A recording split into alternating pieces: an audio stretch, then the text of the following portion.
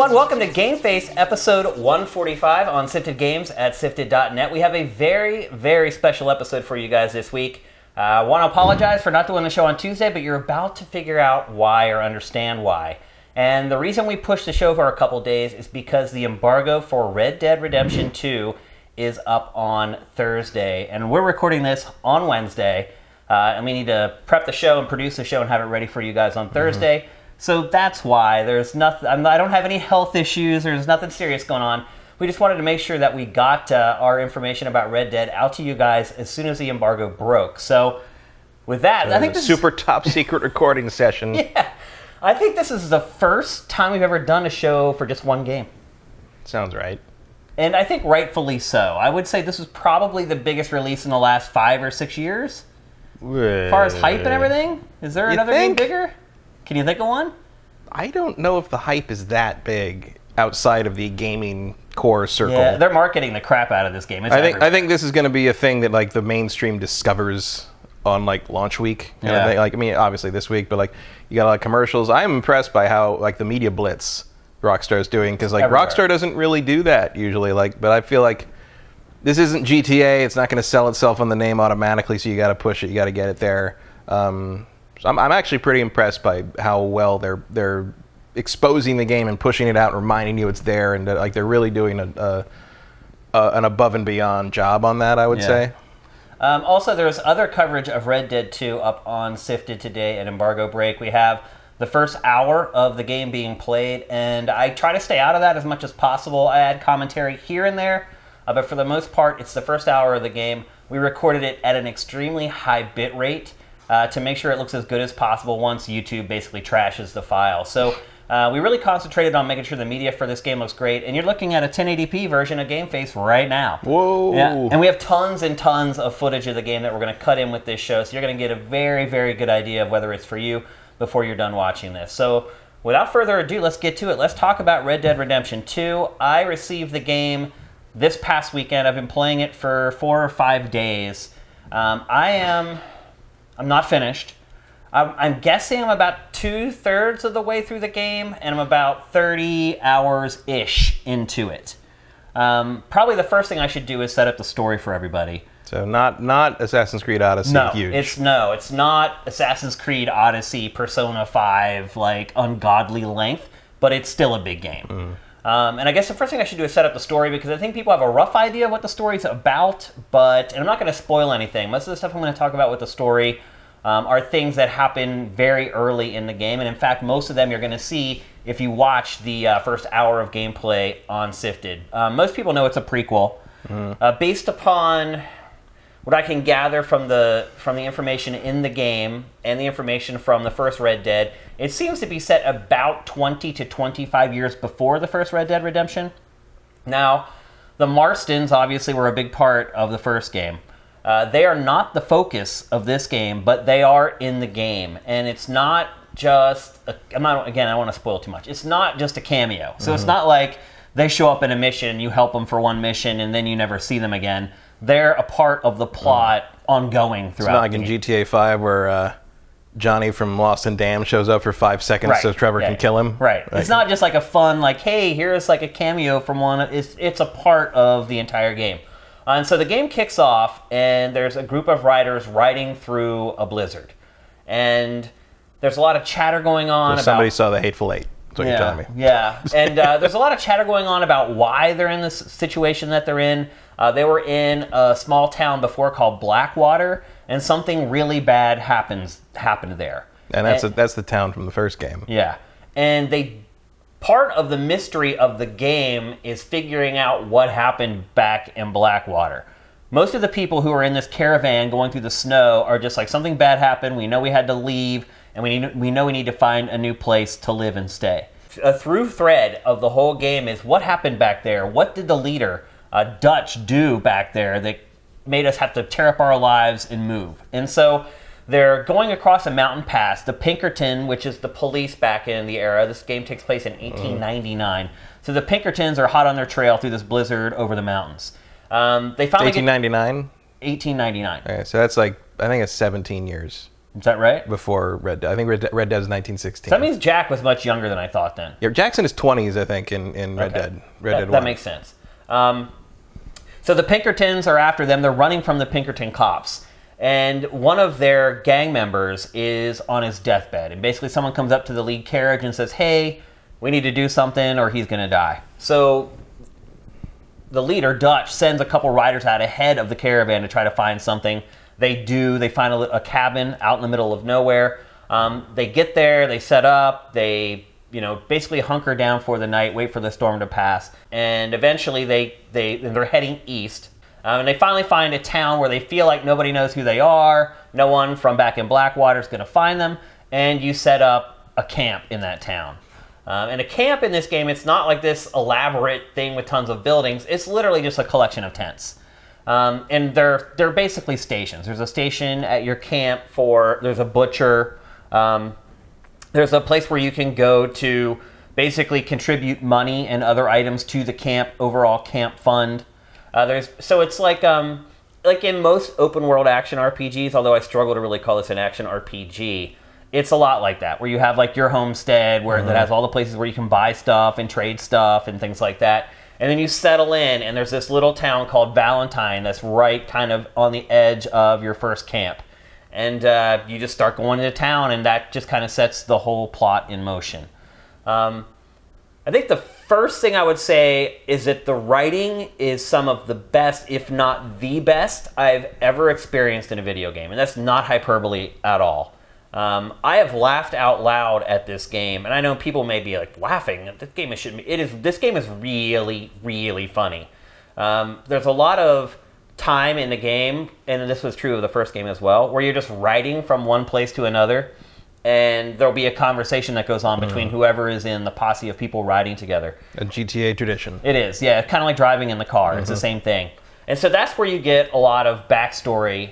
And that's also where you get to build a relationship with the other characters in the gang. So you will go on missions, sometimes with 4 or 5 people from the gang, but a lot of times it's just one person. And that gives a chance for the game to kind of provide the backstory, the reason why you should care, and then ultimately you do something with that person that ingratiates them to you so that you actually care. Something will happen in the mission where either you have to get their back or they have to get yours, and it kind of bonds you together. It makes you understand why this gang exists and why this gang is so tight.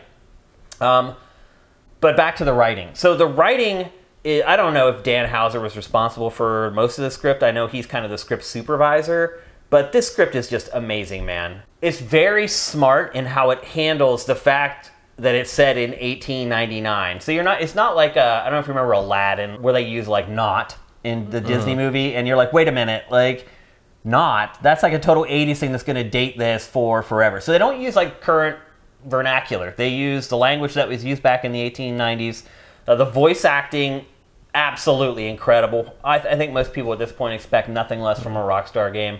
And I never laugh at games. Like, the funniest games, I may laugh once or twice, and literally there's just been dozens and dozens. Like, Arthur, the lead character, just has so many great one-liners. Like, just over and over and over again. Every interaction he has at least, like, 2 drop-dead great, like, one-liners.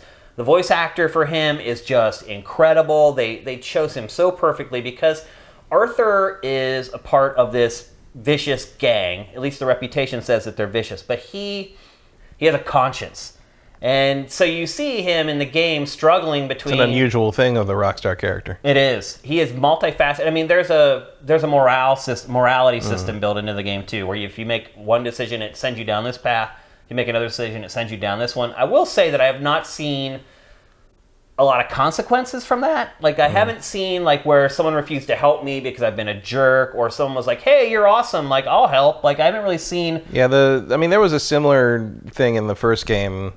Well, not the first game, because the first game was a terrible Capcom game, but, like, the previous game had, like, the honor and it was, like, the honor and whatever the opposite was. I never did that. And the good and evil thing was, like, it was more about, like, how people reacted to you. And like how willing like the cops would be to overlook like an infraction in town limits and stuff. Yeah. I don't think it ever impacted the story. Yeah, there are no conversation trees. Like I said earlier, you do make some tough decisions. I would definitely be shocked if a time came when Rockstar would allow us to control the story in any way. Yeah, that's a good point.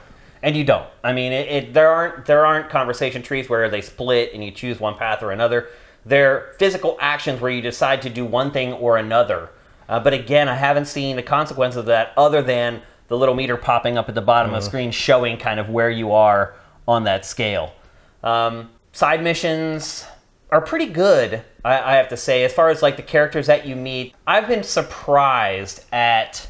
Is it the same kind of system like the Strangers and Freaks sort of thing? Like question mark on the map, go there, and it's exactly the same. Crazy person starts a side quest chain with you, basically. Yep, and so some of the side quests, in fact, I have a list of like some of the crazier side quests that you do in this game. Let's see, you have a photo assignment for gunslingers. You have to go and like take photos of all these gunslingers that are located throughout the territories. Like, do you have like the big thing with like the... No. It's just that would be awesome, but no.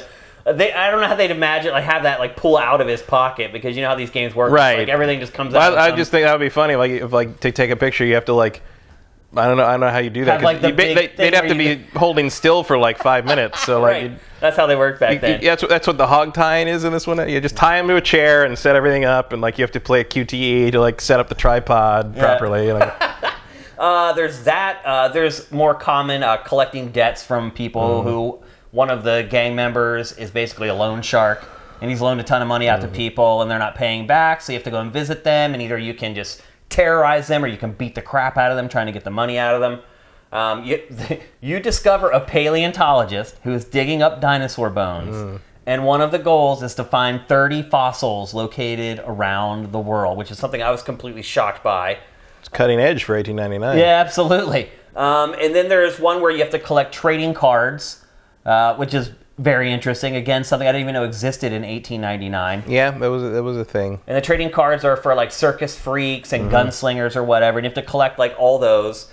Because you forget, like the Old West was basically over by then. Like what we consider the Old West was very short. So that's really what the story is about, I think. The closing of the West. It is a multifaceted story. Don't get me wrong, but to me, the part of it that struck me the hardest is seeing these aging, out of control, essentially anarchists, be confronted with modern society. Yeah, because these guys, the heyday of these guys would have been like 20 to 25 years earlier, basically. And so they're kind of like the last of their kind, which is why, consequently, they're on the run. Because where they live, that area has stopped tolerating their type of activities. And what they're finding as they move further east is it actually gets worse.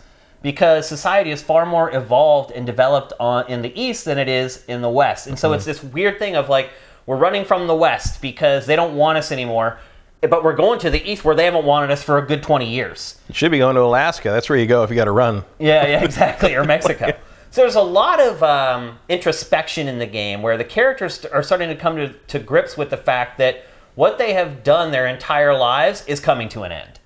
And it's not going to be tolerated anymore. And sure, they were always outlaws, but they were kind of romanticized for a long time by kids and women who were thought, oh, they're bad boys, but a lot of them stand up for what's right. All that's kind of gone. And so Arthur is one of the more conscientious guys in the gang, and it really starts to hit him hard that, one, he doesn't have a family, he has no kids, he has no wife, all that kind of stuff is kind of addressed in the game. And all he has is this life of crime. That's it. And the guys that are in his gang who have all done him wrong before, and then he's forgiven them, and they've come back into the gang, and sounds like a metaphor for working in video games. Yeah, a little bit. Absolutely. I saw some people earlier, like a couple weeks ago, asking like, where are all the 50, 60 something game designers? And I'm like, gone? Like, I don't know. They're like an old cowboy. They are. And you're right. That is a pretty good analogy or metaphor for kind of what's happening in game development with a lot of the older guys kind of shuffling off. But right down to constant working horrible conditions. Yeah. The story also touches on things that were happening at that time that aren't related to outlaws and gangs, like women's suffrage. Like there's one mission where there's a couple that, the boy has been preordained that he's going to marry his cousin, and he's in love with this other girl, and you kind of pass like love letters between the two of them, and then ultimately the girl is like a part of a protest for women's voting rights, and you get mixed up and tangled up in that, and it's just this very interesting snapshot of where society was and the way people thought that in that day and age. There's obviously, parts that touch on racism and how people viewed black people in the Old West. Who were about a third of all cowboys. Right. And you get that in this game, too. There are black cowboys in your gang that you run into all over the place. It's not a history lesson. I would never say Rockstar is going to teach you what happened in the late 19th century. Rockstar's games make it... this is the same universe as GTA. And I think they've definitely connected them. Like, this is the history of the GTA world. Yeah. And I think Rockstar does a pretty good job of establishing that this is not reality. Like, these games do not take place in our world. Look, they changed like the names of everything. Like, I honestly really have no idea exactly where in the western United States it's set, because it's like the Grizzly Mountains, and right. Well, it's that's like, the I'm Rockies. assuming it's like Colorado and that whole area. Rockstar always does that. Well, they did in the first one. Like, you kind of go up to they kind of span from like the lower Rockies down to Texas and a little bit in New Mexico, and then into Mexico once you cross whatever they call the Rio Grande. Yeah. This one looks like it goes a little further east, and it's sort of like an Oklahoma, Kansas area. Yeah. One thing I would say though is I feel like the story in this game is going to resonate with older players more than younger players. I could see where people who are young and maybe not all that concerned about history at this point in their lives might get a little bored with it. Yeah, well, I think it's interesting to see how like a lot of the AAA stuff, the storytelling has like, I don't know if the writing is more mature, but like the content or the focus has aged up to focus on people more our age and are close to it. Like, and I think I touched on that earlier in the year when I talked about how many games are about dads now. Like, because the people who play video games, like the core audience are, they're late 30s and they're all having children. And you even see that with the current like game journalism like size. Like a whole lot of editorials these days are about toddlers. Yeah, because that's everybody's having all the new generation of writers are having children, and apparently that's the only thing you can write about once you have a child. So if you're friends with a lot of them on Facebook, it's pretty insane. It's really all they talk about. But I could see where people who are maybe more into action or fantasy or something like that honestly might find the story a little dull. Well, it's also kind of... It also moves very slowly. Well, I mean, the slow, deliberate pacing is I'm sure a conscious choice just based on the subject matter and the source material. I mean, like I mentioned, The Hateful Eight earlier, which is not exactly a thrill ride of endless action. Yeah. I like that movie a lot, but it's not... there's a little bit of spaghetti western there, but I think you're also drawing from the John Ford kind of thing, or even Unforgiven, if you want to get even more contemporary. But like, outside of kind of the slam bang hop along Cassidy style stuff, westerns are not like action romps for the most part. Not. Like, there's always like a big event at the end of them. Right. There's a lot of build. Yeah. But you look at the really popular stuff. Like you look at something like Rio Bravo or High Noon, Man Who Shot Liberty Valance, The Searchers. Like, there's not a lot of like big set piece stuff. It's like there's a lot of talking and riding and arguing. There's a lot of that in this game. Eventually, somebody's going to pull a gun, but it doesn't happen as often as you might expect if you made the movie like today. Yeah. Like, where every big movie has to have like, every act has to have a big action set piece in it. And the setting for this and the time period doesn't lend itself especially well to things like that, because you're just kind of hitting the Industrial Revolution. Right. They're just now starting to use things like concrete and rebar to build stuff. So you don't have buildings that are 20 stories high that can crumble down. You don't have ships flying that can crash into something and explode. Like, really, the craziest thing that you can do in this time period is like hijack a train. Yep. Or, blow the tracks and have the train fly off the tracks. Things like that. And they do lean heavily on trains for the biggest moments in the game, in general. But which makes sense, because again, it's kind of like the most exciting thing that you can have happen.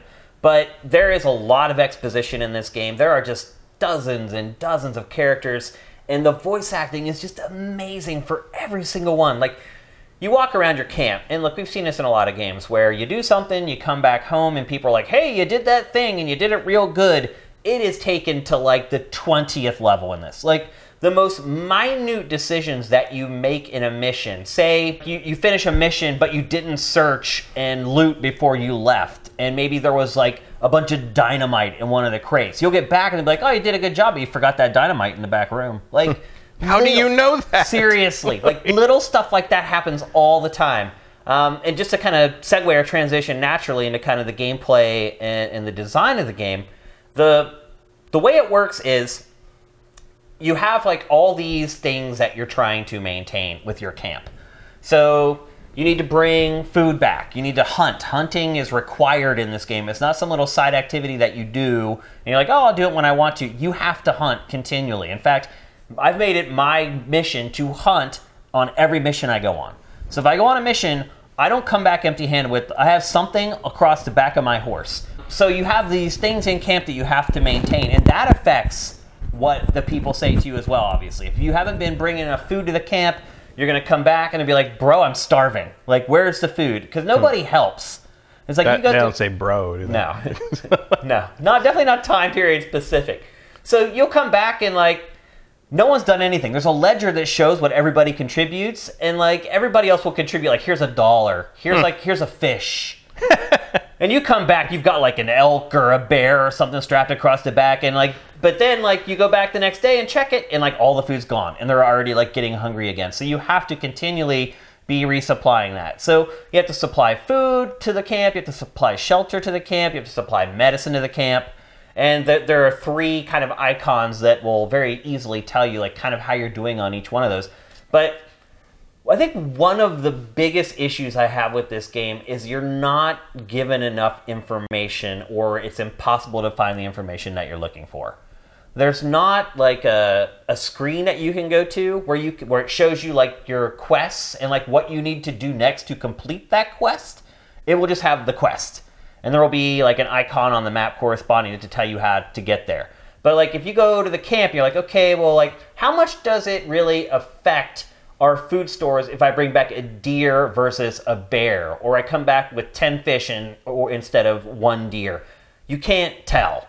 It's like you contribute that stuff, you give it to the butcher, and he skins it up and distributes it out to everybody, or you put it in the coffer, but there's no clear indicator of, okay. There's no bar that fills up or anything. There's nothing to show you like, hey, if I bring back a deer, we're good for 3 days. If I bring back 2 fish, we're good for 1 day. Like none of that. Why don't you just teach them all to fish? Right. Yeah. Well, you actually do teach somebody how to fish. But to me, there's a lot of little issues like that. The fast travel system in the game. For the first 15 hours, people may think that there is no fast travel system. I went through Red Dead Redemption for 6 years not realizing there was a fast travel system. It's hidden here too. Like, because it turned out, I just never used the campsite. I never used the camp option in the first game. And it wasn't until I replayed it this year that I was like, I set up a campsite because I think I wanted to save the game before I did something. Right. And it was I looked down, I'm like, why does it list that's not where I am? Why does it list that? Yeah. What? Yeah, and it was, oh my, I was so, I literally must have spent like 4, 5, 6 hours of my lifespan riding a horse places in Red Dead Redemption 1 when I did not have to. Yeah, so in the camp, there's the money box, and then there's the ledger. The ledger shows you what's happened, but it also allows you to upgrade things at the camp. So you can make your humble tent better. You can make Dutch's tent better. Can you make the butcher get more mileage out of a bear? I think you kind of can. Like a better butcher? You can improve the food stores. You can improve the medicine. And then you don't have to babysit that stuff as much as you were doing before. Do a side quest with someone who invents refrigeration? Right. Yeah. So fast travel in this game, I played through the first 15 hours and I thought it wasn't going to have it. And I went and dug into that ledger I was just talking about, and there is an upgrade in there that you can buy that is a map for Arthur's tent. And so you buy the map, and it's expensive. And you go back, and it's on the back of your tent, and then you can fast travel from the camp to some place, but you can never fast travel back to the camp. Which seems like the thing you'd probably want to do. Right. So there are railroads and stagecoaches. You can use those to travel from town to town, from any town that you've already been at. But there's no easy way to just go out, like fast travel to whatever town you need to go to, do the mission, fast travel back to camp, and then turn in all your stuff and get ready for that. You can't do that. So I found that I'm afraid to fast travel a lot of the times, because sometimes when you fast travel to a town, the horse doesn't come with you. And so if you get stuck out at that town and you try to get back to camp, you have to either steal a horse to get back, or you have to hoof it like the whole way back. Now, sometimes the horse has been there. I don't know, maybe it's a glitch, it's not perfect yet, but I've had times where I've fast traveled somewhere, the horse showed up. I've had times where I fast traveled somewhere and the horse is gone. And that is kind of an issue throughout the entire game, in my opinion, is you cannot count on where the horse is going to be. And so leveling up the horse is one of the things that levels up, is how far the horse can be away to hear you whistle for it. And even at the top 4th level of the horse bonding leveling, it's probably still only like 200 yards for the horse to hear you. Wow. Yeah. So I have spent... That doesn't seem like a thing that adds anything to the game. It doesn't at all. Like, why not just let me summon the horse? I have spent so much time, one, just riding. You ride in this game so much. Before you get the fast travel map from in a camp, you ride so much. And like I said, they try to fill the time with conversations between characters. After you've done that once and you kind of understand, like, hey, this is this person's story, this is where they're coming from, this is what they believe. After that, it's just a long ride. And it's the riding in the game, it's not as fun as driving a car around like New York City or Los Angeles in a Grand Theft Auto game. Well, I think a lot of it is the horses have a lot to keep an eye on, and this is one case where if you're not keeping up on, actually I should go back. So the point I was getting at with the camp is people may be hungry or sick or whatever at the camp. I never saw any consequences of that in the game, other than them just being angry when you come back to camp and giving you an earful and saying, oh, you're a terrible leader, blah, blah, blah. How they react to you changes. I've never seen it actually change the structure of the game, though. And maybe that happens later. I don't know. I'm really far into the game and it hasn't happened yet. But I did get the map and fast travel way later than I thought I would, so it's a possibility. So that is one element where all the busy work that you're supposed to be doing so far doesn't seem to have an impact. But with the horse, it absolutely does. So the horse has like 2 meters that it governs it. It has like a stamina meter and like a food and health meter.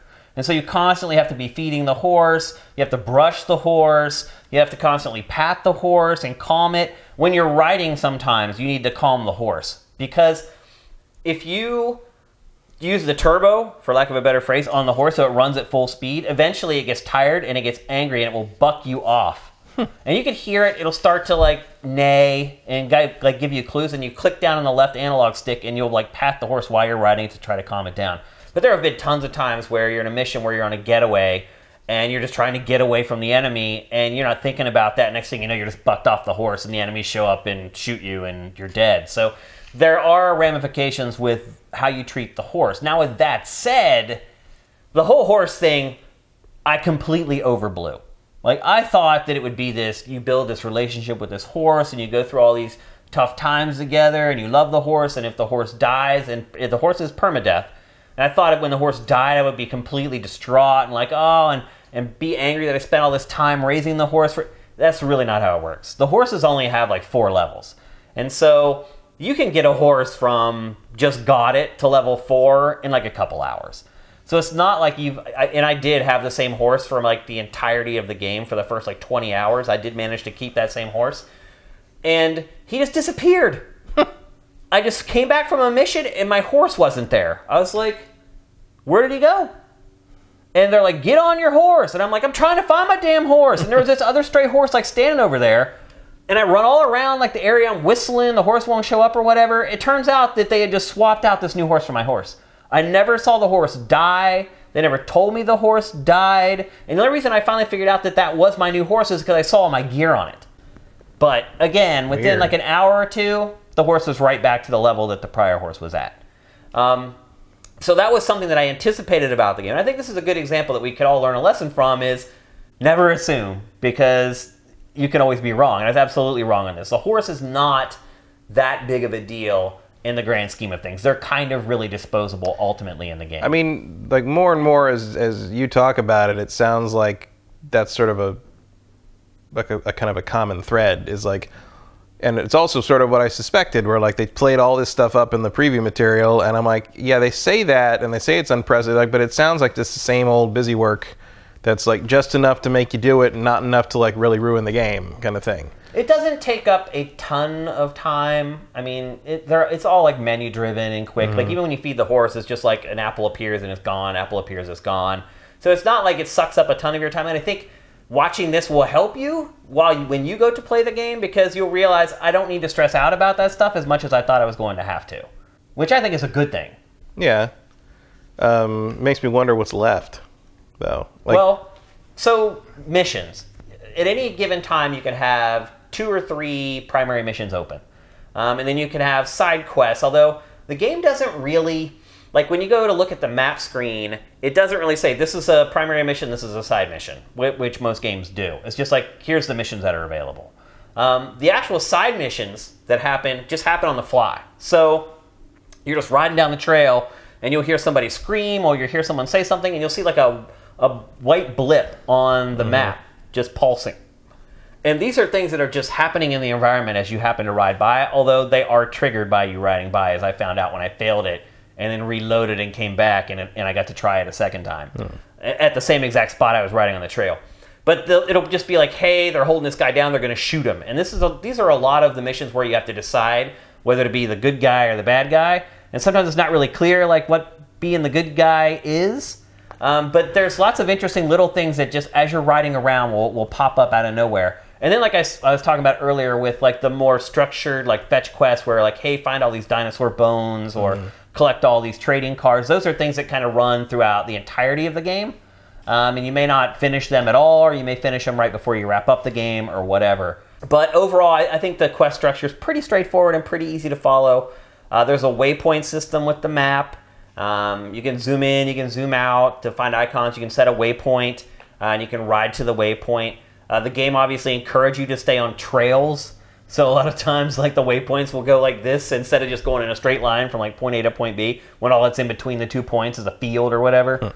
So I highly recommend right from the get-go, do not follow the trail that it's telling you to take. It'll be a lot quicker if you just ride straight. And I've learned this lesson for you because, again, you ride a lot in this game. A lot. And one thing that's a little bit annoying about it is you can hold the X button on PlayStation 4 and your horse will trot along with the speed of the group.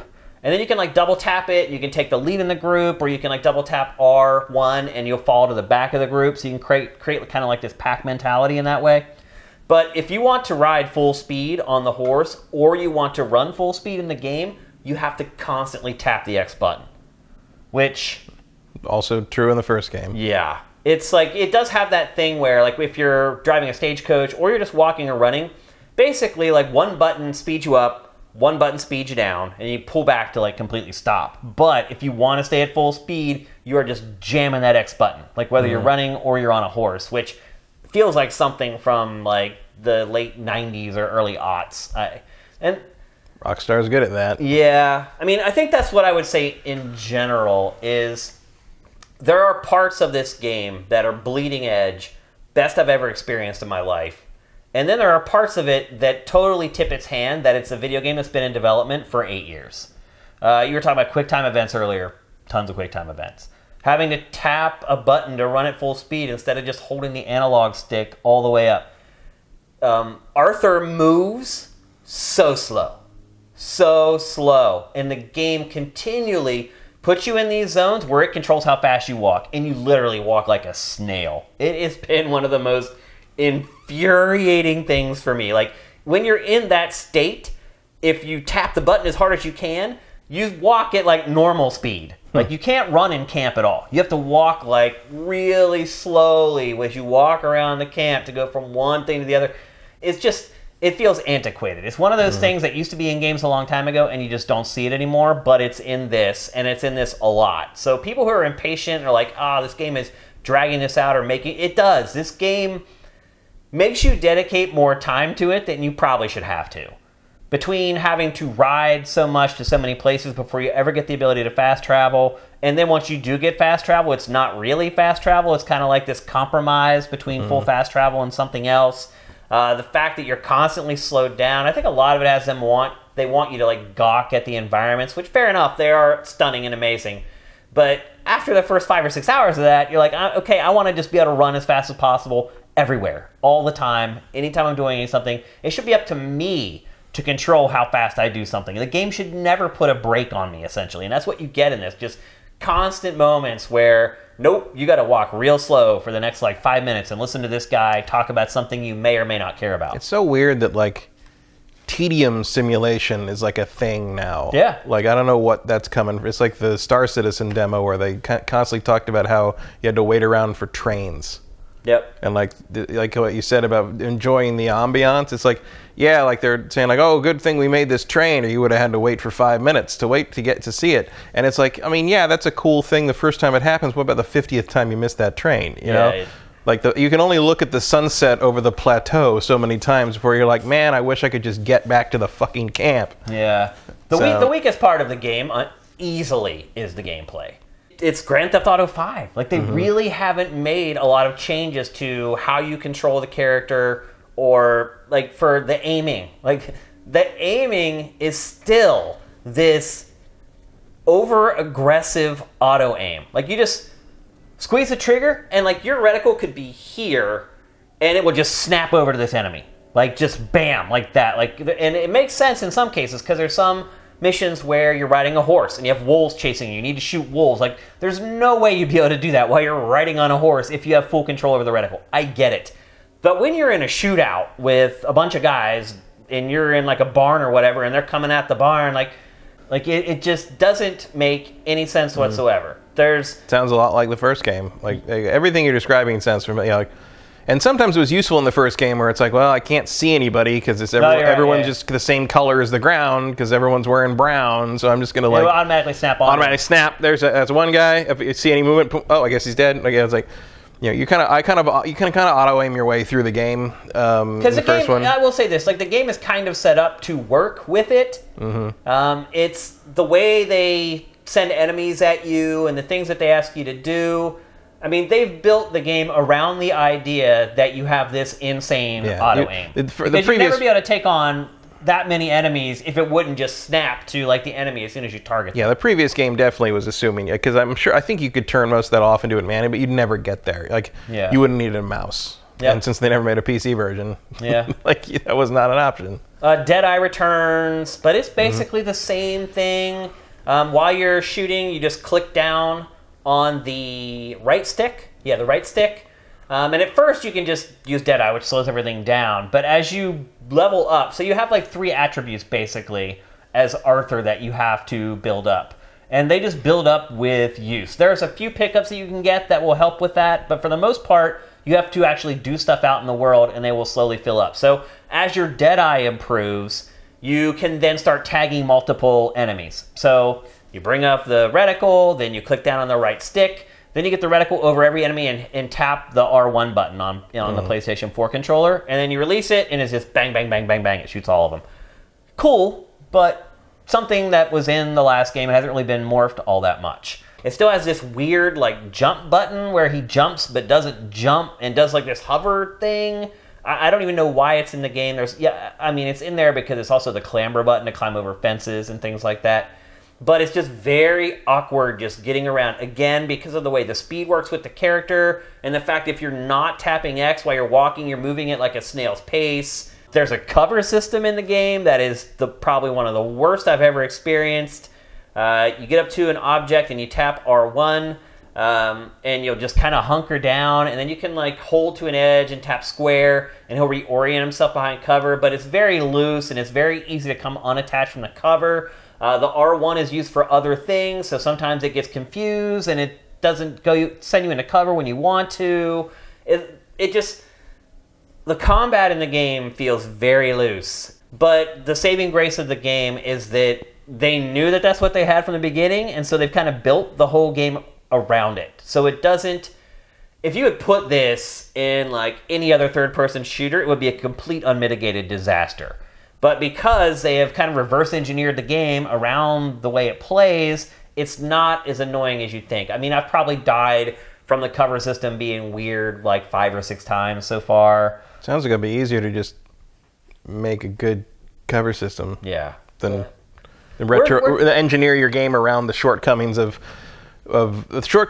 combat. That what you're describing sounds an awful lot like the last game. It's Grand Theft Auto 5 with the cowboy skin as far as gameplay is concerned. I mean, that's really what it is. All the same features, minus Deadeye, of course, but the way the aiming works. Yeah, you kind of had something like that in GTA 5, depending on the character. Yeah, I guess Michael you're right. pretty much had Deadeye. No, you're right, he did. And so, like, when you lock on, your lock-on's always in their chest. So you get in this habit of lock on, lift up slightly to try to get to their head, and then squeeze. So it's like lock, lift, squeeze, lock, lift, squeeze. And you do kind of get into a rhythm of it. It just makes the game feel antiquated in that regard, which I think makes it stand out even more because, like I said, some other parts of the game are so far advanced beyond what we've experienced before in games that it just kind of sticks out like a sore thumb. I definitely felt that with like the early, like when they first showed like the early trailers and they kept with the VO about how like, gameplay like you've never seen, and I'm just like, I don't see anything I've never seen before. Like it looks like the same stuff. Oh, and then there are fist fights, which are happen a lot in this game. And there's basically just 2 buttons. There's a block button, which is square, and there's a punch button, which is circle. And you get in these brawls with these guys, and like it just seems completely random. Whether you, I mean, I think I've won them all, but I've gotten beaten up really bad before, and it didn't seem like there was really getting good at it or bad at it, because the enemies don't really have patterns. It's like sometimes you can land a 2-hit combo, you try to do it the next time, you land 1 hit, and then he like knees you in the nose or whatever. So the melee stuff is a big part of it. Not so much in the main game. It's kind of one of those things where, say you go to collect money from somebody, and it's a girl, and she's like, I don't have the money. And then some guy shows up. You're like, well, she don't have the money. You need to leave her alone. And then you square off and get in like a fight or whatever. So it's not like you're constantly like duking it out. There is one really, really awesome scene in the game that's built all around the melee, and I'm not going to spoil it. So hands down to me, the actual gameplay is the biggest issue that I have with it. What you're doing when you're in action. When you die in the game, you lose money. And currency in this game is really stingy. And part of that might be perception, because the conversion rate for $18.99 is like, if you have like $10 in your pocket, you're rich. So this game is set in a time where the penny mattered. Yeah. Where you could actually buy something for 1 penny. And so you never have that much money in this game. You're always just like scraping by, because you always want to go back to your camp and improve your camp so that you don't have to do as much busy work. Because if you improve like the butcher, they're supplying more food on their own without you having to give it all to them. So you always want to be like building up that stuff and evolving your camp. ABC, always be camping. And it's expensive. Like I was telling you earlier about the map that lets you fast travel. It's $350. $350 is like $100,000 back then. Like you have to work your butt off to get that money, and you spend it and you're broke. So the currency in the game is pretty stingy. Like you'll go on a big heist and you're like, there's all this money in the back room. You go get the money and you split it up and you made like $14. Like that's kind of where the economy is in this game. Also, we want to talk about like the wanted system, which again is something that's very common in Rockstar games. The wanted system in this game is so sensitive. I have had people report me for crimes when I didn't even do anything. Like, I'll just be standing there. It'll be like, reported for crime. And sometimes you can see the people who saw you commit the crime, and an icon will pop up. You can chase them down. You can chase them down. You can beat them up, or you can kill them so that they don't go and report you to the authorities. Or you can actually, like, negotiate with them in some way and get them to say, okay, I'm not going to report you. Which is kind of cool. But once the heat is on in this game, first of all, it's hard to not have the heat on. Even though there's a morality system, the game forces you to do bad stuff constantly. It's like, even you do bad stuff that doesn't actually negatively contribute to your morality meter. It's just because it is who you are. You have to rob people, you have to beat people up, you have to do stuff you may not want to do. But the warning system, like once it's on, so if you go to a town and the warning system's already high and you do something and sees it, the town goes into lockdown, which means for extended periods of time, you cannot go into that town and use anything in the town. All the stores, all the tack shops, the stables, everything's shut down and you can't use them. Can any of that spill out to your camp, or is the camp always safe? Camp's always safe. Yeah, I've never seen a Pinkerton or a Marshall show up at the camp yet, which is good, because that would just be total chaos. It might be kind of awesome, actually. But, and then, like, if your level goes up, like, you get to the point where you have U.S. Marshals coming after you, that will take, like, 10 bullets before going down, which is completely absurd, because it's like I shot him in the head 3 times, and he's like, whatever, like... They just basically increase the hit points of the characters. They don't have armor on or anything. They just like, I can take 20 bullets, that guy can take 2. Which doesn't make a whole lot of sense. But the warning system or the wanted system in this game, I thought just became completely annoying. You can pay off bounties, so a lot like Assassin's Creed Odyssey or the Middle-earth franchise with the Nemesis system, there are bounty hunters that hunt you in this game. So the wanted system, if you max it out, they'll send out a party that will come and look for you. And like you can just be riding around out of nowhere. It's the posse. Yep, yeah. You can just be riding around out of nowhere. They just come out of the bush and just shoot you. And they kill you like instantly. Like one shot just kills you. And like I said, you lose money when you die. So losing $25 in this game is a big frickin' deal. And every time you die, it seemed to be you lost $15 to $25. There was one part in the game that was really hard. It was like one of the only parts I really got stuck on and had to try it over and over. And I think they stopped taking money away after like 4 or 5 times. Here's another part of the game that makes it feel like an old game. So it's this open world game. You're supposed to be able to go anywhere and do whatever you want, but it constantly locks you out of stuff. So say your mission is to go to the general store with somebody. You go to the general store, only they can use the general store.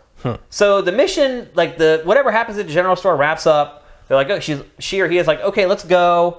She walks out to get on the horse, or he walks out to get on the horse. You're like, hey, well, I want to like sell some stuff while I'm here. Nope, you can't use that general store.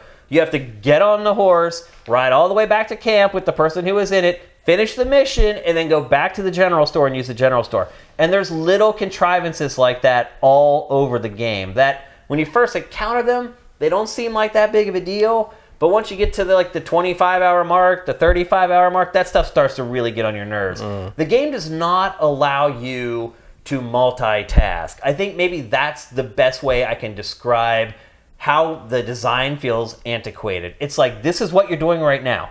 This is all you can do. You do it, you finish it, then you choose what you want to do next, and then you do that. There's no, like in Assassin's Creed Odyssey, there were times in that game where I just started completing quests. Like out of nowhere. I didn't realize I had done anything to complete a quest, but like I completed the main quest I was on, and as that rolled up, then came like 2 more. Oh, you also did this, and you also did this. That does not happen in this game. There are some things you can do whatever you want. Like when you get the fossils quest, you can just quit doing everything else and go look for the fossils if you want.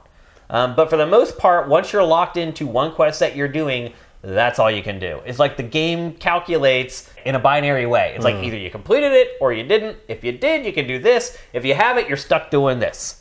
It's like this weird dichotomy of this game, in some ways, feels like something I've never played before and does things no other game has ever done, but then it also kind of has this one foot, like, stuck back in the old Rockstar open world design. Sounds like presentationally it's really on the cutting edge, but in terms of where the rubber meets the controller, you're kind of doing stuff you've done all the time before. Yeah. The presentation in the game is incredible, without a doubt. Like, just the way they choose all the camera angles for the cinematics and the way the game will intersperse breathing moments where, okay, you just had this mission where you had a big shootout and maybe one of your gang members died or something.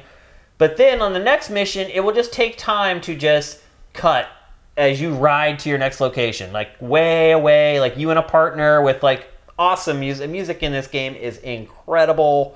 I'm not a country music fan. I am a fan of this country music, which to me is like the real country music, which is a cowboy music.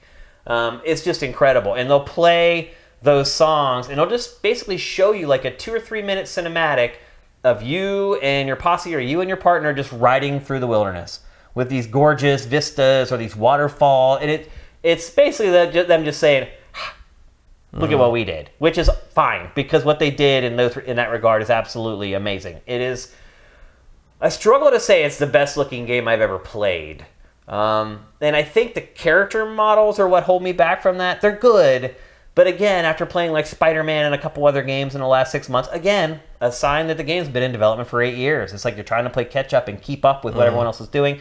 That's one regard where maybe they fell a little short. But the attention to detail and the visuals in this game is frickin' ridiculous. The stuff that you'll notice. So, there was one time where my horse and I, first of all, like the horse, like when it gets on the side of a hill, it'll start sliding and like try to like adjust its legs to account for like the momentum of going downhill.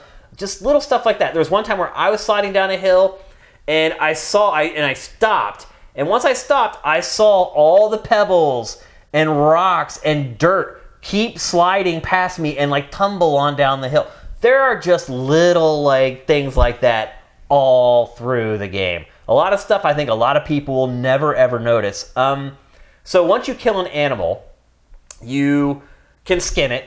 And again, the inventory is also weird in this game. It's like you have your own inventory. The horse has an inventory, a saddlebag or whatever. But like putting something in and out of there is like this very weird thing. And like trying to get something out is like impossible without just discarding it. Again, it feels like something that's from like another time.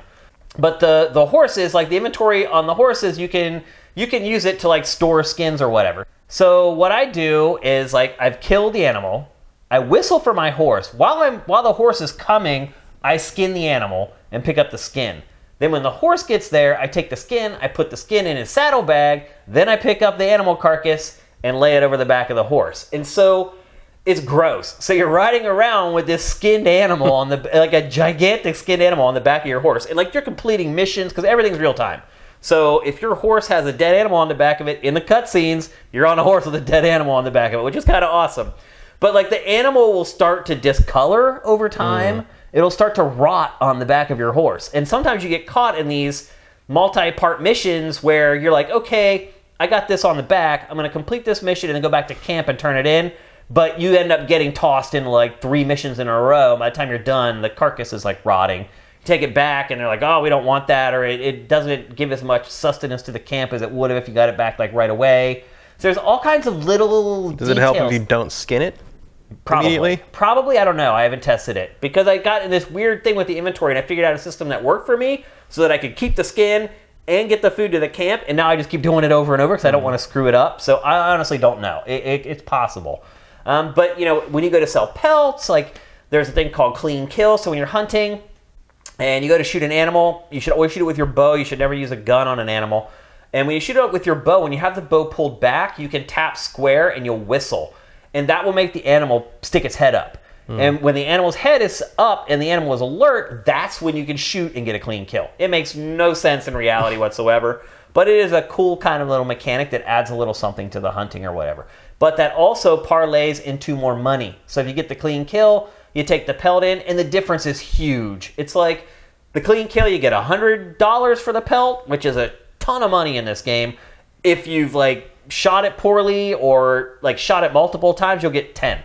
So there's a lot of incentive. And again, the money is so tight in this game. Every dollar matters. There's a lot of incentive to make sure you get clean kills when you're out hunting before you turn them in at the general store. And then, I mean, I could just go on and on about this game. So there's, you know, there are general stores, you can sell stuff to them, but they won't take stolen goods, so you have to try to find these fencing places that will take stolen goods, and they're hard to find, and then you got to get there, and it's an awesome game. Absolutely awesome. But again, I feel like the 8-year development cycle for this game has not done it a ton of favors. I feel like if this game had been started 3 or 4 years ago, it would feel a lot more current than it does now. It also makes me a little bit nervous for Grand Theft Auto 6, if I'm being entirely honest, because if they had this much time with Red Dead 2 to kind of get it to another place and didn't. Yeah, well, I think Rockstar has that problem pretty regularly. Like, both the problem of that it takes so long that the game they make tends to be a little archaic in places, and also like it seems like they don't do a lot of research or at least comparison of themselves to other games, Which sometimes can be good. Can be good, but I think sometimes, like especially in a realm as crowded as the open world action game, especially because of how rapidly like kind of the open world action game and open world action RPG have evolved in the last like 6 years. like I felt that in GTA 5, where GTA 5 just sort of felt a little, if the world felt a little empty, what I had to do and what was offered to me felt a little by rote. It wasn't, there wasn't that element that, it was a very impressive world full of detail and ambiance and aesthetic. Like, the art direction is amazing. Like I've said before, like there's places in GTA 5 where I can smell what that place in real life smells like, because the quality of the light is so accurate.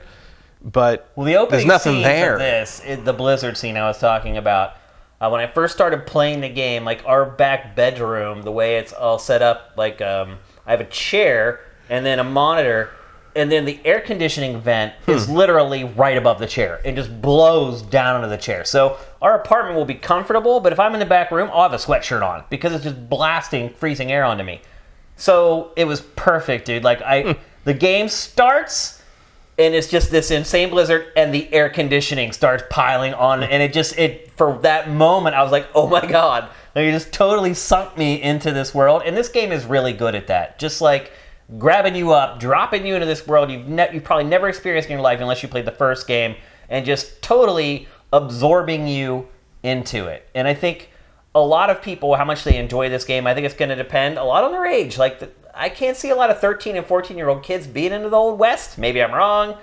But also I think it's more deliberate pacing, its lack of multitasking. I think people who are ADD and like to have a lot going on or like to be able to multitask, I think this game to them is going to feel really, really slow. I mean, Rockstar's really good at this. Its attention to detail is second to none.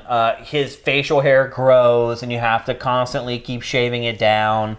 There's all that stuff, like, I think... you get fat. I haven't got fat, but you can get fat by eating. Legacy X, I think, asked, this was in one of the questions you picked but it was one of my questions, too, is like, does all this stuff, the interaction, the camp maintenance, all that stuff, does it like interfere with the game? Does it feel like it just sort of bogs it down? Like, it doesn't sound like it would add a whole lot after a while. I don't know. I think your mileage will vary on that depending on what you enjoy about video games. And I think maybe even part of your personality too, because it's frivolous, a lot of the rewards that you get for maintaining the camp, but to me they're still impactful. It's like coming back from a crazy mission where you barely survived and having the whole camp thank you or say great job or whatever. Like, there's one part in the game where you complete a mission and you come back to camp and they throw a party. They throw a freaking party in real time. It's literally the whole camp with music, dancing, guitar playing, storytelling, joke telling. And so you come back from this mission, they're also happy that they're like, we're having a freaking party. And then this party just freaking happens. And so I'm not sure if that would have happened if the camp wasn't happy or not. I'm guessing it probably would have still. But that's just an example of how I was saying about getting that positive like reinforcement or feedback actually, at least for me, makes a difference. And I think knowing now that you've watched this or listened to this, if you're listening to the podcast version, knowing that the camp stuff isn't like a do or die proposition, I think will let people start the game with their mind at ease. Because when I first started it, I was OCD about the camp. I was like, this camp, if all these people die, I won't have people to go out on missions with me, and it'll make the rest of the game harder. None of that stuff is the case. It's like, it's there. It's a nice reward when you come back and people congratulate you and say, great job, and you're important and you matter to us. And it doesn't sting all that much when you come back and they're like, I'm hungry. Although I will say, when a little kid walks up and says, I haven't eaten in 3 days, like, it does make you like, okay, well, I need to go out and get a freaking deer. Like, so I wouldn't say it's all completely frivolous. If your stamina runs completely out and you're aiming, your aim will just be like all over the place, or you won't be able to like hold the gun up. So there are, for every system but the camp stuff, there are consequences for not maintaining that stuff. Is it busy work that drives me crazy? A little bit. It's not that bad. Like, even if you have to find a deer, like, you can hop on your horse and you can ride half a mile away from the camp and there's an open field with probably a deer in it or whatever. Feeding the horse isn't that much of a pain. It does suck when he bucks you off because you've been riding him too hard. But you can build that stat up too. Like the horse levels up and his tolerance for being able to run full speed. I look forward to GTA 6 when your car can randomly throw a rod if you decide to accelerate too quickly. It has been interesting to play this game and compare it to GTA 5, but then also kind of hypothesize how it will impact GTA 6. Because I think there's probably a more direct line between this and GTA 6 than there was between the first one and GTA 5, because it's the same. Yeah. It's more of the same people working on it. So the question you're all asking is, like, should I buy the damn thing? Because today's Thursday. We're recording this Wednesday, but it's going up at embargo on Thursday, and then the game comes out tonight for you guys or tomorrow, depending on your work schedule or if you have time. The question is, should I buy it? And, generally whenever I do podcasts about games, I try to bring up a lot of the issues that I found in the game. And my intention isn't to turn people off from the game in mass. My intention is that there are certain people for which there are deal breakers. There are things in games that when they find out they're in there, they're not going to buy them. And so when I talk about games in podcasts, I try to share all the issues that I found, because one of those things might be something that's a deal breaker for you. That does not mean that the game is not good. In fact, the game is great. I think expectations for this game weren't just that it was going to be great, but that it was going to be the game of the forever. And I think, even though I haven't finished the game, I can say at this point that I think it falls short of that.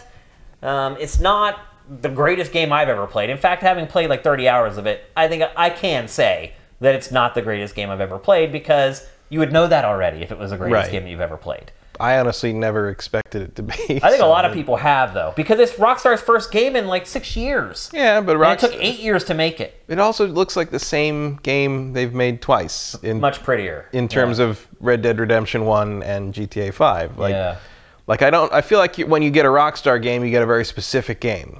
Yeah. And especially when it's made like kind of by the core guys. Yep. And it's good. I like it. But it doesn't really impress me anymore outside of kind of the bleeding edge graphics, horse testicle physics sort of thing. It's like that stuff is amazing. Like when you have it's like Naughty Dog. It's like, I mean, I think what they do is amazing in terms of the detail and presentation, but that doesn't mean I think Uncharted 4 isn't boring as hell. Like it's one or the other. It's a very different thing from being an impressive presentation to being something I enjoy playing. And it's not until those two things align that I get something that I really call one of the best things I've ever played, especially in the wake of having actually played something I would say that about, which is Spider-Man. Yeah. And Spider-Man got made in like 3 years. Yeah. So it did. Yeah. And I think that for me is a big issue with Red Dead Redemption 2 is that I have played a lot of really freaking good games this year. Yeah. I mean, just think about God of War. Just God of War and Spider-Man. Kind of like, God of War is kind of in the back of our minds now. Mm-hmm. But like when I was driving over here and I was thinking about this game, because I've literally just been in this game, Matt. I have been living in the Wild West for the last like 4 or 5 days. It just completely consumes you, and you just kind of become a part of that world, which again is a testament to how awesome the game is. But I'm driving over here and I'm thinking about like, wait, I started thinking about God of War. And I was like, when that game finished, I didn't want it to end. And there have been moments already with Red Dead Redemption 2 where I have taken breaks. Like there was one time I was running down this hill and a stagecoach just came down the hill and my horse ran right into the stagecoach and just died. And you can just die instantly in this game. And again, they take money away from you when you die and you're like, I had to go on 3 missions to earn that $40 and like I just crashed into a stagecoach and it's gone. So there are already moments in this game that have kind of flagged to me that at least for what I enjoy with games, that it's not up to scratch with the God of Wars, and even for me, probably like the Spider-Mans. But there's no other game like it. You're never going to play another game that's this authentic, that's set in the Old West. I love the transitionary period that it's in, because I really had problems resonating with Jack from the first game. Like he was just so like just cold and calculated and mean. There was never seemed to be like a ray of light or any duality to his character or his personality. That's not the case with Arthur. Arthur is very multifaceted. Like he's a sympathetic character in a lot of ways. He does stuff that makes you sick to your stomach and you're like, why would you do that? But then the game shows you why he does that. It shows you why I think Jack had a good reason to be the way he was. He did.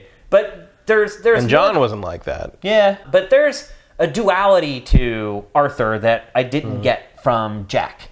And I enjoy playing as him far more, and the writing goes a long way towards that. Like, you cannot wait to hear his next, like, one-liner, because they're just so well written and so well delivered by his voice actor. His voice actor, to me, just give him the VGA right now. He just nails it. Like, just freaking nails it. Every line. He just delivers every joke, every jab.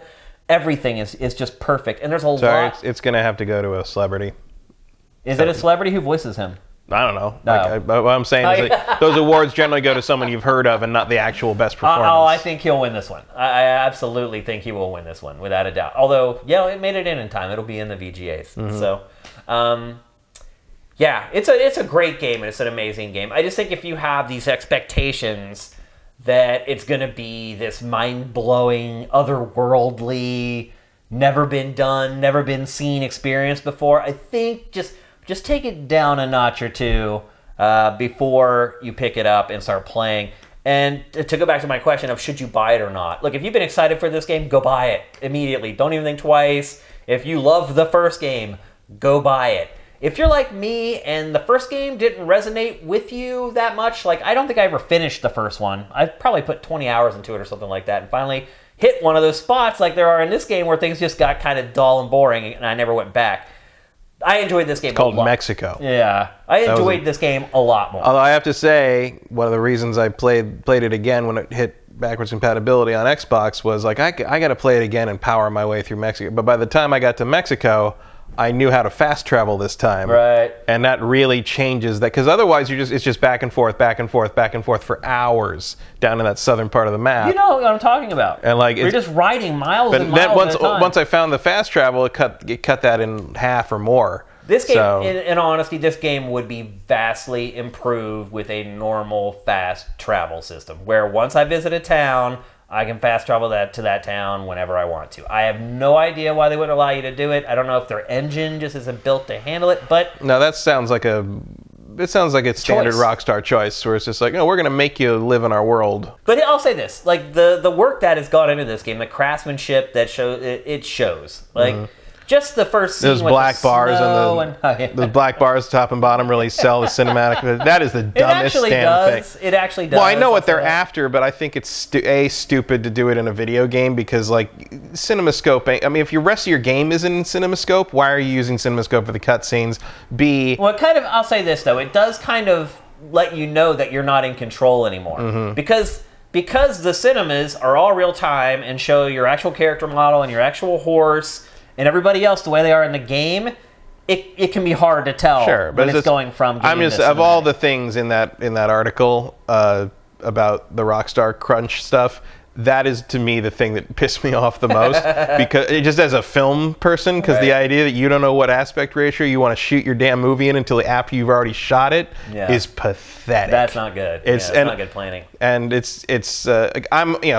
you've worked with me long enough to know that I am someone who does not like having to redo work. Yeah. Do it right. Do it right the first time. Who does? Like if there's a reason to reiterate, awesome. That's part of the process. Like that's a different way of shooting the property. Like you start framing your shot knowing what your aspect ratio is. And like the idea that you wouldn't know how you wanted to do that right out of the gate is insane. It really is. It's they had to ridiculous. go back and like redo it all. And by the way, that's not what the cinematic feel comes from. The cinematic feel comes from presentation, writing, performance, and composition.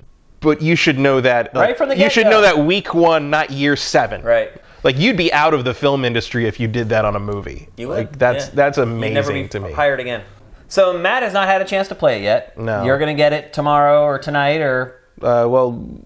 When we're airing this, tonight. Tonight at like whatever 9 p.m. I guess it goes live because the West Coast refuses to. We do all this shit early for the East Coast feed, so we get the games 3 hours before you do, which is the same time you do. Right. We ain't waiting until midnight, people. Come on. Yep. So we'll be back on Tuesday with the next episode of GameFace. You only have to wait 4 or 5 more days for us to come back with another show, and Matt will have played a huge chunk, I'm sure.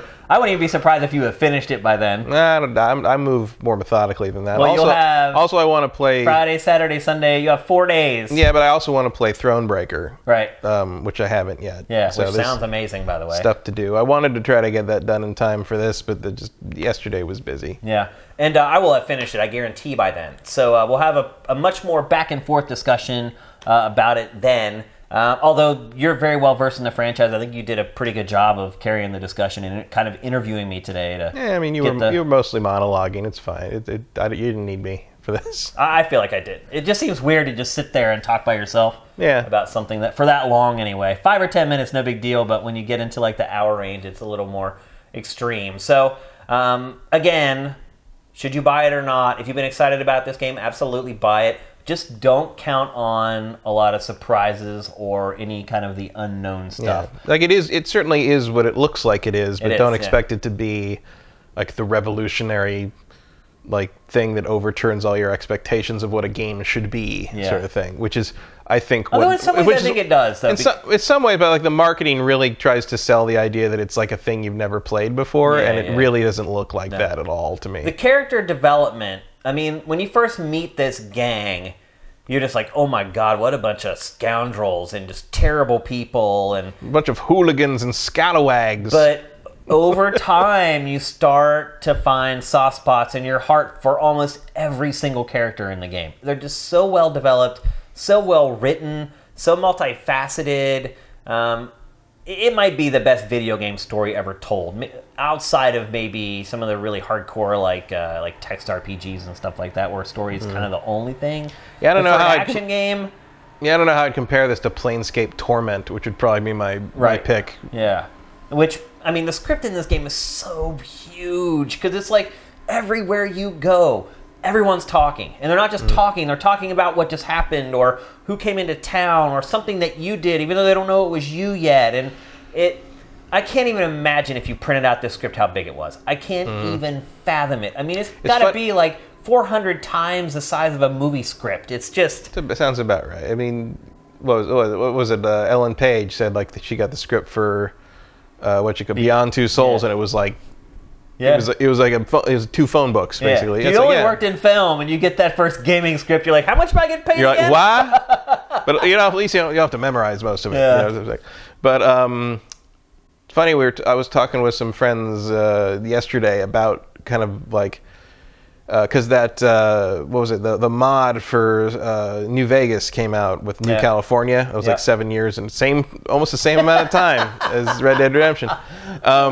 So the mod for that came out, and we were talking about like what Bethesda open world games would we, and also in conjunction with Fallout 76 kind of coming up. Because there's a bunch, no one I know wants to play that. So good luck, Bethesda.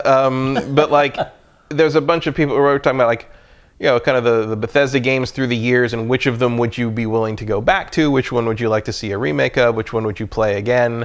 And like most of the consensus was like, there's people would want to play Skyrim, and again, obviously we have because there have been remasters. There's people who would not mind seeing a remastered Morrowind. Most people were like, that one to me seems to be the one that stands out. Yeah, people I don't know if I ever need to play Oblivion or Fallout 3 again. Yeah.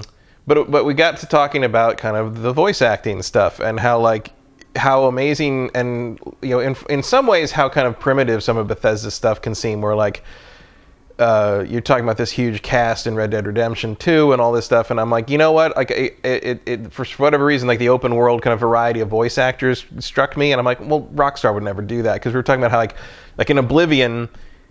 They had one voice actor for each gender of each race. So one guy did all the male, all the male wood elves, and one woman did all the female wood elves, and sometimes you had 2 elves talking to each other. It was the same person. And Skyrim does that better, but it's still like you still look up Skyrim and there's like 7 or 8 voice actors that have like 40 roles listed on IMDb for like that one game, and it's like. It's not how Rockstar rolls. It's not how anyone rolls anymore. It's just like, but like it's interesting to look back and like even like 10, 15 years ago, you had a script that big and you're like, well, we can't afford 400 people, so we're just gonna have to quintodecimally up or whatever. And nowadays it's like, yeah, you really can do casts of that size and scope, especially when you're Rockstar. And your game's gonna sell like 80 million copies or whatever. But like you see, like AC Odyssey doesn't double up too often, and it got because like the speculation was like how many. How much money did they save on Fallout 76 without having to hire the same 7 people to do all 400 NPCs, because there's no NPCs in the game, right? They just needed a bunch of super mutants to scream and a bunch of bandits to go, "Arr!" Right, yeah. But we're talking about, it's like, Starfield, is Starfield going to have, that same wood elf guy doing like all the beta reticulans or something?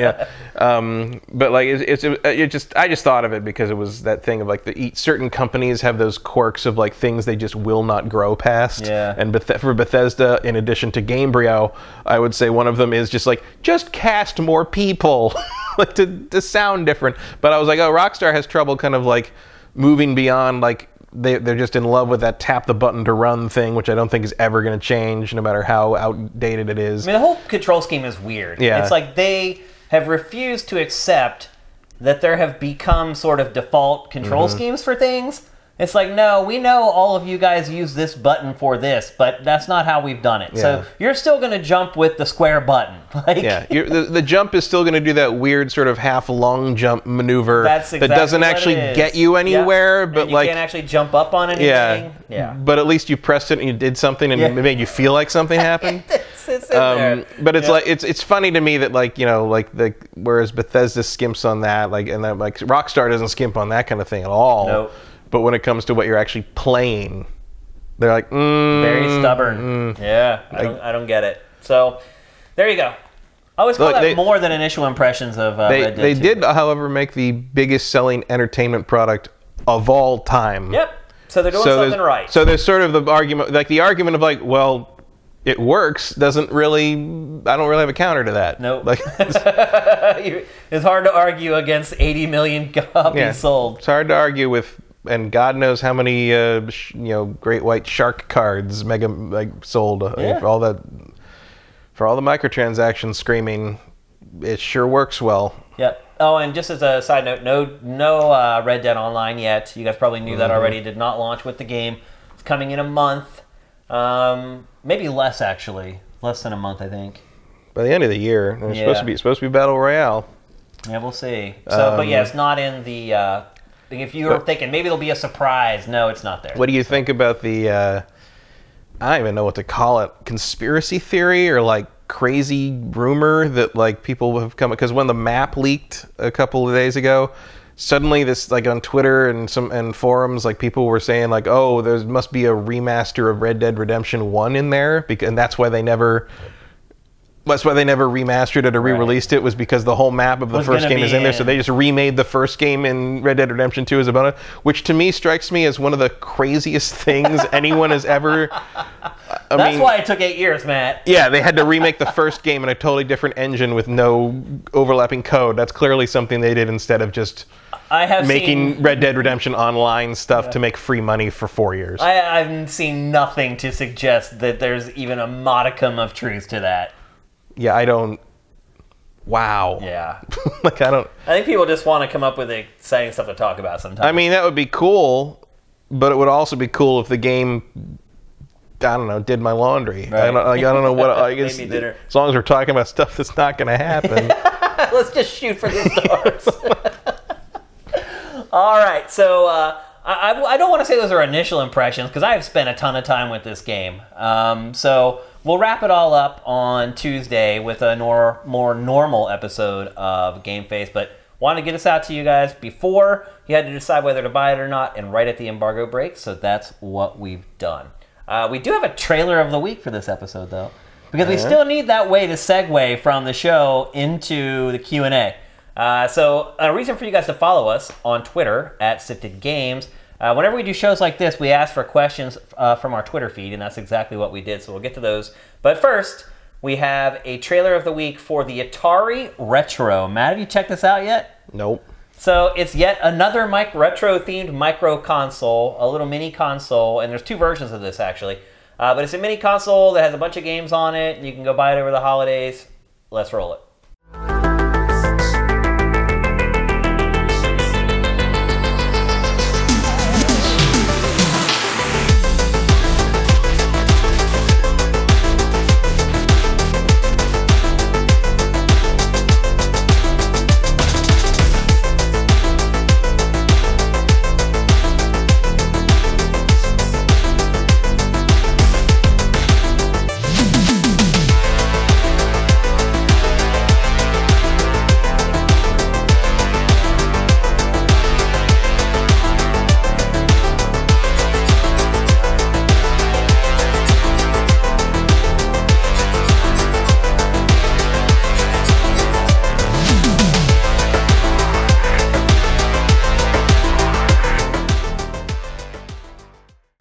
So, Matt, what do you think? Could not possibly care less about Atari 2600 games. You know, Tommy Tallarico is behind like an Intellivision one. The Amico. Yeah. I saw that. That thing looks like a diabetes, like blood sugar testing machine. Yeah. Like I just feel like both Atari and Intellivision, those games are so crude. They're just not. Yeah, great to be I have repackaged. slightly more interest in the Intellivision just because it's less overplayed and the graphics. That's called what, the Amica? The Amico. I think. Amico, yeah. It's not as overplayed, and there was some stuff on the Intellivision I liked a lot and haven't really played because like the Atari 2600 stuff hasn't exactly vanished. No, right. Over the it's years, not like it's it's hard to find. You can I buy all their don't. carts for like 25 I cents. just can't think of a whole lot of stuff on the Atari 2600 that doesn't have like. That isn't like a inferior version of something that either came later, came out on something else, or was in the arcades. Like, if I'm trying to think, like I guess like Adventure, if I want to play the game with the ducks that are supposed to be dragons, or like the River Raid is still good. Pretty good. That's probably the only game on Atari 2600 that I can still enjoy playing. Yeah, I think River Raid. Barnstormer's not terrible. Cosmic still. Arc. I liked Cosmic Arc. Fun. And I liked Atlantis. I think those are the Yard's games Revenge I would was pretty play. good too. Didn't that have an arcade? Was that an arcade game or was that a Atari original? That was an Atari 2600 first, I believe. No, it was an arcade game first. Yeah, but the Atari conversion for the 2600 it's pretty good, was yeah, but still. Still, yeah, very slim pickings. All right, let's get to our Q&A for the week. Call me when the N64 Classic shows up. Yeah, I don't know if that'll happen either. First question comes from Ultimate Brent, who is the site architect at Sifted. He has a fun question. Insider trading. Yeah, exactly. What is the best airplane game, as in played on an airplane? I think the games I've played the most on airplanes are Fire Emblem and Phoenix Wright. Anything turn-based, I think, is best on a plane. Because you can just play it, put it down, somebody has to get up and use the bathroom, or they come and give you a drink or some pretzel. You don't have to constantly be engaged with it. So I think anything turn-based strategy, turn-based RPGs, anything like that, or any games that are segmented, like into levels or stages or things like that. Also, tower defense. For whatever reason, I have found the tower defense games are great things to play on a plane because the time just whips on by. Because your brain is just constantly engaged. You're not, at least for me, I'm not recognizing how much time is passing. So I could play some tower defense games. The next thing I know, we're landing, and I'm like, oh, wow, like that was a really short flight. And it's like, no, you're just playing a game that completely occupied your mind. So I think anything like that for me. Action games, like 3D action games, 3D plat, stuff like that, I hate playing on planes. I tried to play Super Mario Odyssey on a plane, and I literally played it for like 2 minutes. I was like, no thanks. And I was just like, whatever. Yeah, it's hard to focus directly on that kind of especially thing. when you're like bumping around and moving around. It's like, it just doesn't work for me. So yeah, like I saw somebody replied to Brent's tweet and said Advance Wars. Yeah, I played a lot of Advance Wars. I did too, actually. Yeah. I played Advance Wars one time the whole way to Japan. 11 hours straight, I played that game on the way to Japan. It's perfect for it. Again, it's also turn-based. Yeah, so. I played through 2 Phoenix Wright games on the way back from Japan once. Yeah. Kevin Pereira made fun of me because I wanted to play that and I didn't want to play like multiplayer stuff with him. He's like, "Oh, you're a dork." And I'm like, "Whatever." All right. I'm solving crime over here, man. The next question is from @_itends. If you had to bet on which console manufacturer will have the most powerful next-gen console, which one would it be? I would bet Microsoft. Yeah. Because although with the fact that it just put out that crazy powerful box. Yeah, well, the next one will probably be a little later than the next PlayStation. It'll be a little more powerful. Yeah. And Microsoft knows that it made a huge mistake. It made a huge mistake, and B, it's one of the places it's strong. That worked out pretty well for them. If backwards compatibility is really a strategy going forward, they're going to need something beefy to handle, like the Xbox One backwards compatibility. Yeah. It's probably just all the same scalable hardware or whatever. But I think, especially in the light of how powerful the Xbox One X is, the next Xbox is going to have to be a pretty monstrous machine. Yeah, I don't see any way Microsoft allows Sony's console to be more powerful in Generation 9. I could see parity, but I don't see any way. I think if Microsoft were to find out that Sony's console was going to be more powerful than it would delay its console. I don't think it would put it out if it was going to come in underpowered again. So yeah, I think the PlayStation is going to be out long before the next. And Nintendo is not even in the discussion for this. Yeah, so. Nintendo's a different beast altogether. Next one from @NeoJD. Just want to hear your thoughts on the latest Jason Schreier article, update on the Rockstar work situation. We talked about this a little bit. Yeah, I mean, you know my feelings on black bars in year 7. I don't know, it's gross. Synopsis. The story's on Sifted. It's been curated. Quick synopsis. Red Dead was delayed a couple times internally before it was ever delayed publicly. Thus the eight year. And then the very last delay was for what Matt and I were talking about earlier, adding black bars to make the cutscenes seem more cinematic. That was an 8-month delay for that. Is that right? Extra 8 months. Yeah. And there was a whole thing about like the QA, one of the QA departments, QA studios. Really, it's a whole team that's just QA for like a whole building or something, I think. But they were basically on like 100-hour-a-week crunch time, and like this week they sent out a thing that basically said, "Oh, that's all optional, by the way," which is. Many employees reported to Jason that like that's not what the email said before this week. Yeah, you can leave whenever you want, but you're going to get the stink eye when you walk out, and you're probably going to be fired when we don't need you anymore. And if you aren't with the company when the game ships, you don't get your name in the credits.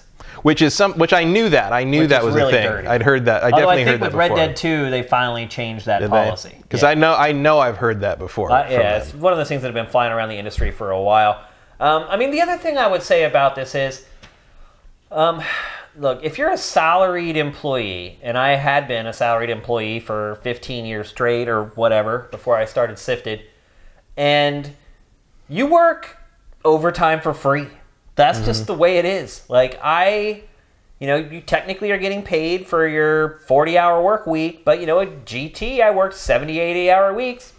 Every week, but it depends. Yeah, but it depends what you're doing. I mean, if you're salaried at a certain level and you're getting kind of some options out of it, or you're one of the top creative people like steering the ship, that's one thing. But if we're talking about coders and programmers, like I compare everything to movies, but like comparing it to movies, it's like like if you're a producer or a director or a writer, or even the writer, like.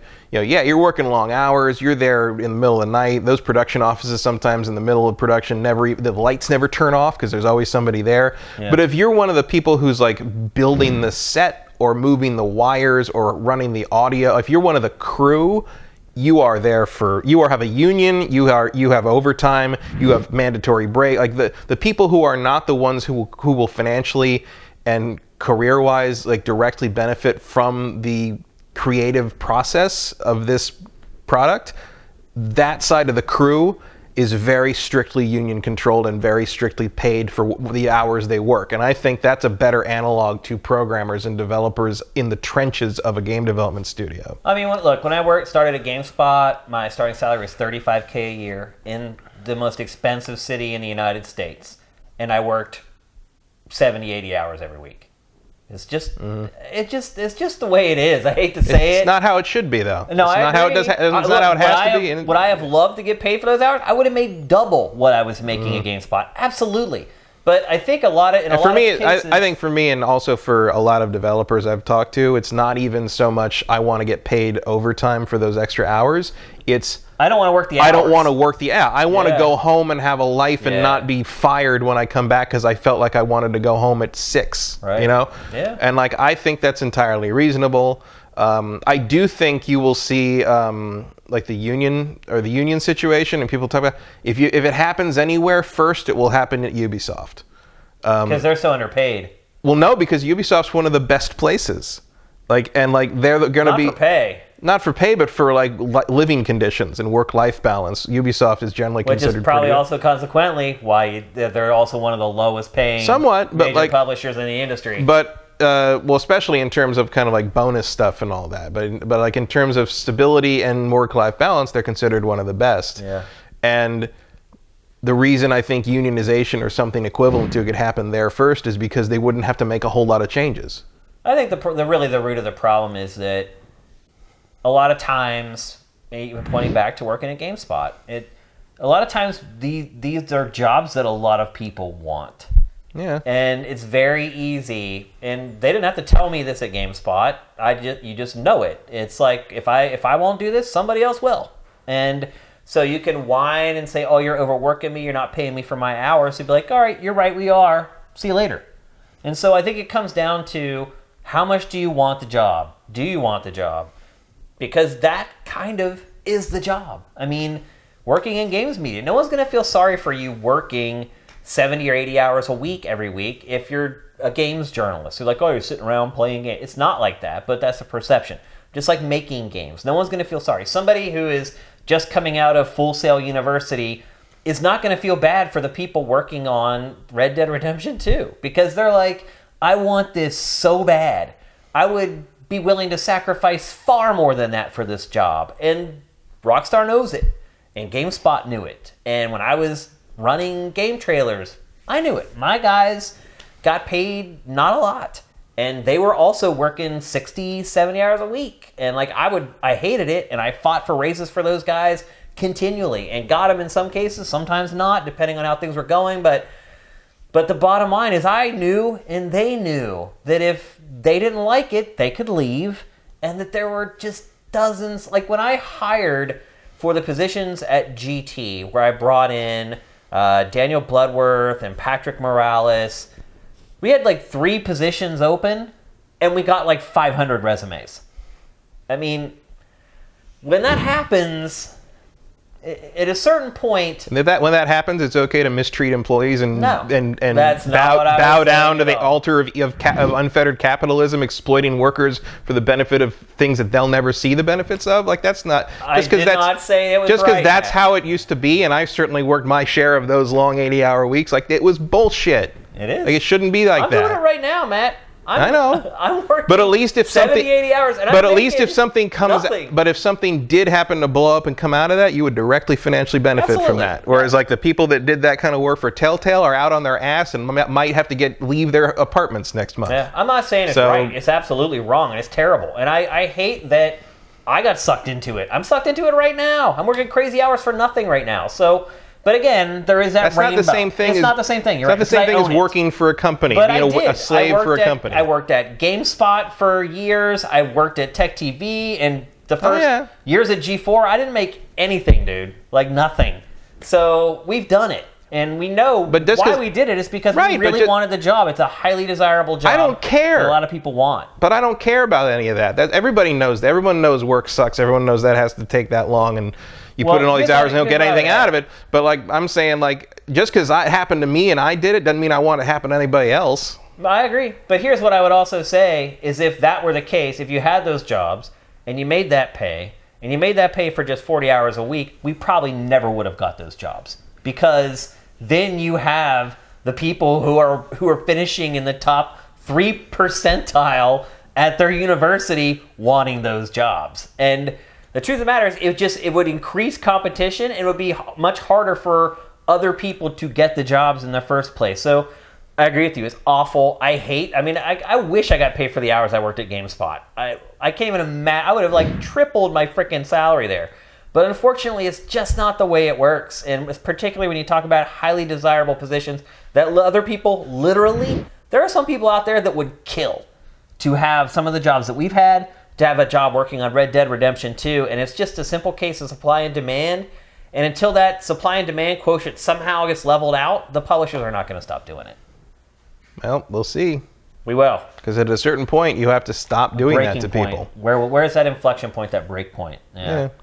And like, I was hoping, I don't know if it's even happened or if there's anything like it on the horizon, but I was hoping that the rise of the indie scene would make it so that at least if people want to bust their ass and ruin their lives to make a video game, they can make their own. Yeah. And they can make a game that's going to directly financially benefit them instead of Take-Two Interactive. Yeah. Because like all the people that worked all that time and don't work there anymore, what did they get out of it? They got a Rockstar game on their resume, which is not nothing. It's a big deal, yeah. But like, still, they did that so they could go do that to themselves again somewhere else. But probably get paid a little more money. Maybe, but it's like it's ridiculous and it's bullshit. And frankly, like sometimes you do something, you play stuff like this game, and you're like, Where'd it go? Somebody worked 8 years worth. 8 years worth of stuff, and I'm still tapping the X to run. Like, I'm still doing these things. The jump still looks weird and doesn't work right. Like, what happened? What have you been doing? Did you really work these guys that hard just to remove everybody in the cutscene so it looked good with the black bars on the top and bottom? Because that is hilariously stupid. Crazy. Let's move on. Next question from Stefan Swanland. I recently remembered a game called, and I'll probably pronounce this incorrectly, Megakure, which when it was first shown looked simply amazing, but disappeared many years with no news, and now it's looking like it's probably coming out early next year. Can you think of any games that seem to vanish that you still want to play? Star Citizen. Yes, I know I can play the alpha or whatever, that's not the game. That's not, frankly, because the answer is actually Squadron 42. Yeah. And when I backed that game, I just wanted to play Wing Commander again. God damn it! Like, what happened? Yeah. But in a more serious answer, I will say Beyond Good and Evil 2. Yeah, that's coming though, at least. Yeah, but I mean, it came, it disappeared, it came back, it disappeared, and now it's back again. We'll see. Yeah. What about Star Wars 1313? Yeah, I mean, sure, I would have played that. I thought that game sounded incredible. Sounds good. I would have liked to play Amy Hennig's Star Wars game. Yeah. Would have liked to have played. May? Who knows? No, it's not. It's dead. It moved up to become Destiny Star Wars in Vancouver. Oh, right. I would have liked to have played Jade Raymond's Star Wars game, but that may come out. Well, whatever comes out will not be her Star Wars game because she didn't finish working on it. I'm sure it will be thrown through the creative lenses of other people. Who just left, by the way? Have we talked about that yet? No. Jade Raymond left EA this week. Yeah, left EA Motive. Left EA, totally gone. Probably because, she was at Motive, right? Yeah. And that was just her company. So, yeah. I'm guessing she left for a lot of the same reasons that Amy Hennig left. Yeah, I'm imagining being... They're just not a match for games as a service. That's just not what they create. Well, and also, I'm sure, they're also not a match for the inability to get a game out in 3 years. You know, it's like games as a service is one thing, but it's like just the drastic and ridiculous mishandling of the Star Wars license is... I mean, if I was her hip deep in the bullshit, like trying to get a frickin' Star Wars game made up against the gears of this massive organization that can't seem to figure out where anything should be or whatever anything should be in terms of this license that should be this. I mean, LucasArts used to put out 4 of these damn things a year. Like in the 90s and the early 2000s, it was a bam, bam, bam. What's the popular genre right now? Let's make a Star Wars version of that. Go. Yeah. Like, how in the world have we gotten 2 Star Wars games in 6 years? Dude, it's so crazy. Like, that should be the easiest thing in the world to... I mean, even if the games aren't any good, like... It should still be easy to make. Still be easy to make. All those assets, like, lying around. Anything. Just go over and, like, beg frickin' Telltale or Traveler's Tales to make you a Lego Star Wars game again or something. Like, just get content in the pipeline. My God. It's bad. Like, so I have a very hard time blaming her for wanting to go make something that A, is hers, and B, comes out. Someday. Those are really the 2 things you'd want as the head of a game studio, is a thing that's yours and a thing that exists. Well, she also signed up for one job.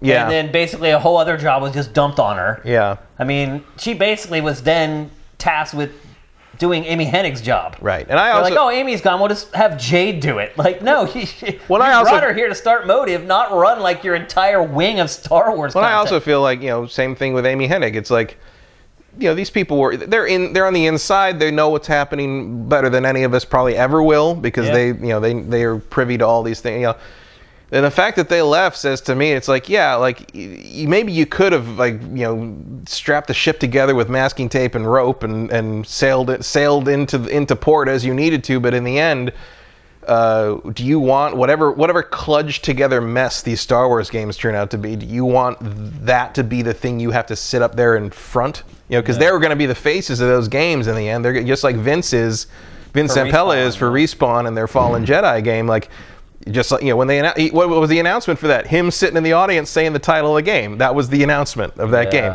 So clearly Vince is confident or just doesn't give a shit to the point that he can just sit there and say, that's what we're doing. But Amy and Jade clearly didn't want any part of it, and it's hard to blame them. If you think back to what happened with Jade, with many Assassin's years Creed, ago. yeah. I mean, it was awful. I wouldn't think she'd want to be the forefront of anything again. No. I'm surprised she stayed in the gaming industry. Because if you meet Jade and kind of get to know her, like what happened to her is just like oil and water. It's like if you know her and then you realize what she went through, you're just like, how? Like, how could somebody do that to you? Because they don't know her, obviously, and they just were looking at her. Also because she's like, a woman. Oh, she's attractive, and so that just means I can say whatever I want. Like, I am shocked she ever even stayed in games after that, because knowing her personality and the way she is, I'm sure it was just devastating. Oh, right, but the other facet of her personality is that she loves games. She does, yep. And she's really good at it. She is, yeah, so absolutely.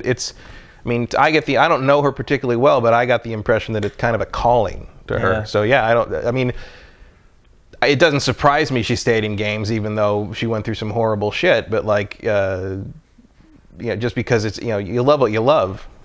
Yeah, you gotta have thick skin to work in this industry. Oh, absolutely. Man. Well, especially if you're a woman, and especially if you get pushed up there in front of the cameras to be like the face of something, like she was with Assassin's Creed, and Ubisoft just wasn't thinking about what that was going to mean in the end. And I'm sure Jade wasn't either. She was like excited about the opportunity and like you don't really know until you know. Until you have to deal with the dregs of our community. People can talk to you about it all they want until you actually deal with it. It's a whole another level, as people say. Screen fan mail for a major publication for a few years. Yes. You'll see some stuff. It is. I could tell you stories, but I don't think I'm allowed to on some of them. Exactly. Like there was basically like there was a certain level of email that you just forwarded to legal. Oh yeah. Like it was, and you didn't mess around with it. You just sent it straight on. Standards and practices on legal and let them handle it. So that's it for GameFace episode 145. Our only episode ever that was concentrated on one game, and it probably will be the last. Unless maybe GTA 6 comes out someday. Depending on the future NDA timings, basically. But the way it worked out, we wanted to make sure we got it out to you guys when it had a lot of value before you had to pull the trigger on making a purchase. I think for the vast majority of you, you'll be totally fine buying Red Dead Redemption 2, and some of you are going to absolutely love it. And we'll be back on Tuesday when I tell you why Shane is wrong about everything he said today. That's the beauty of it. So with that, GameFace 145 is up and out.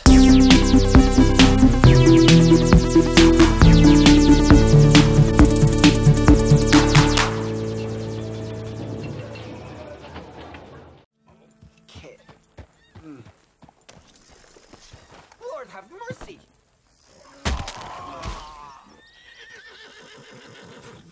Shit.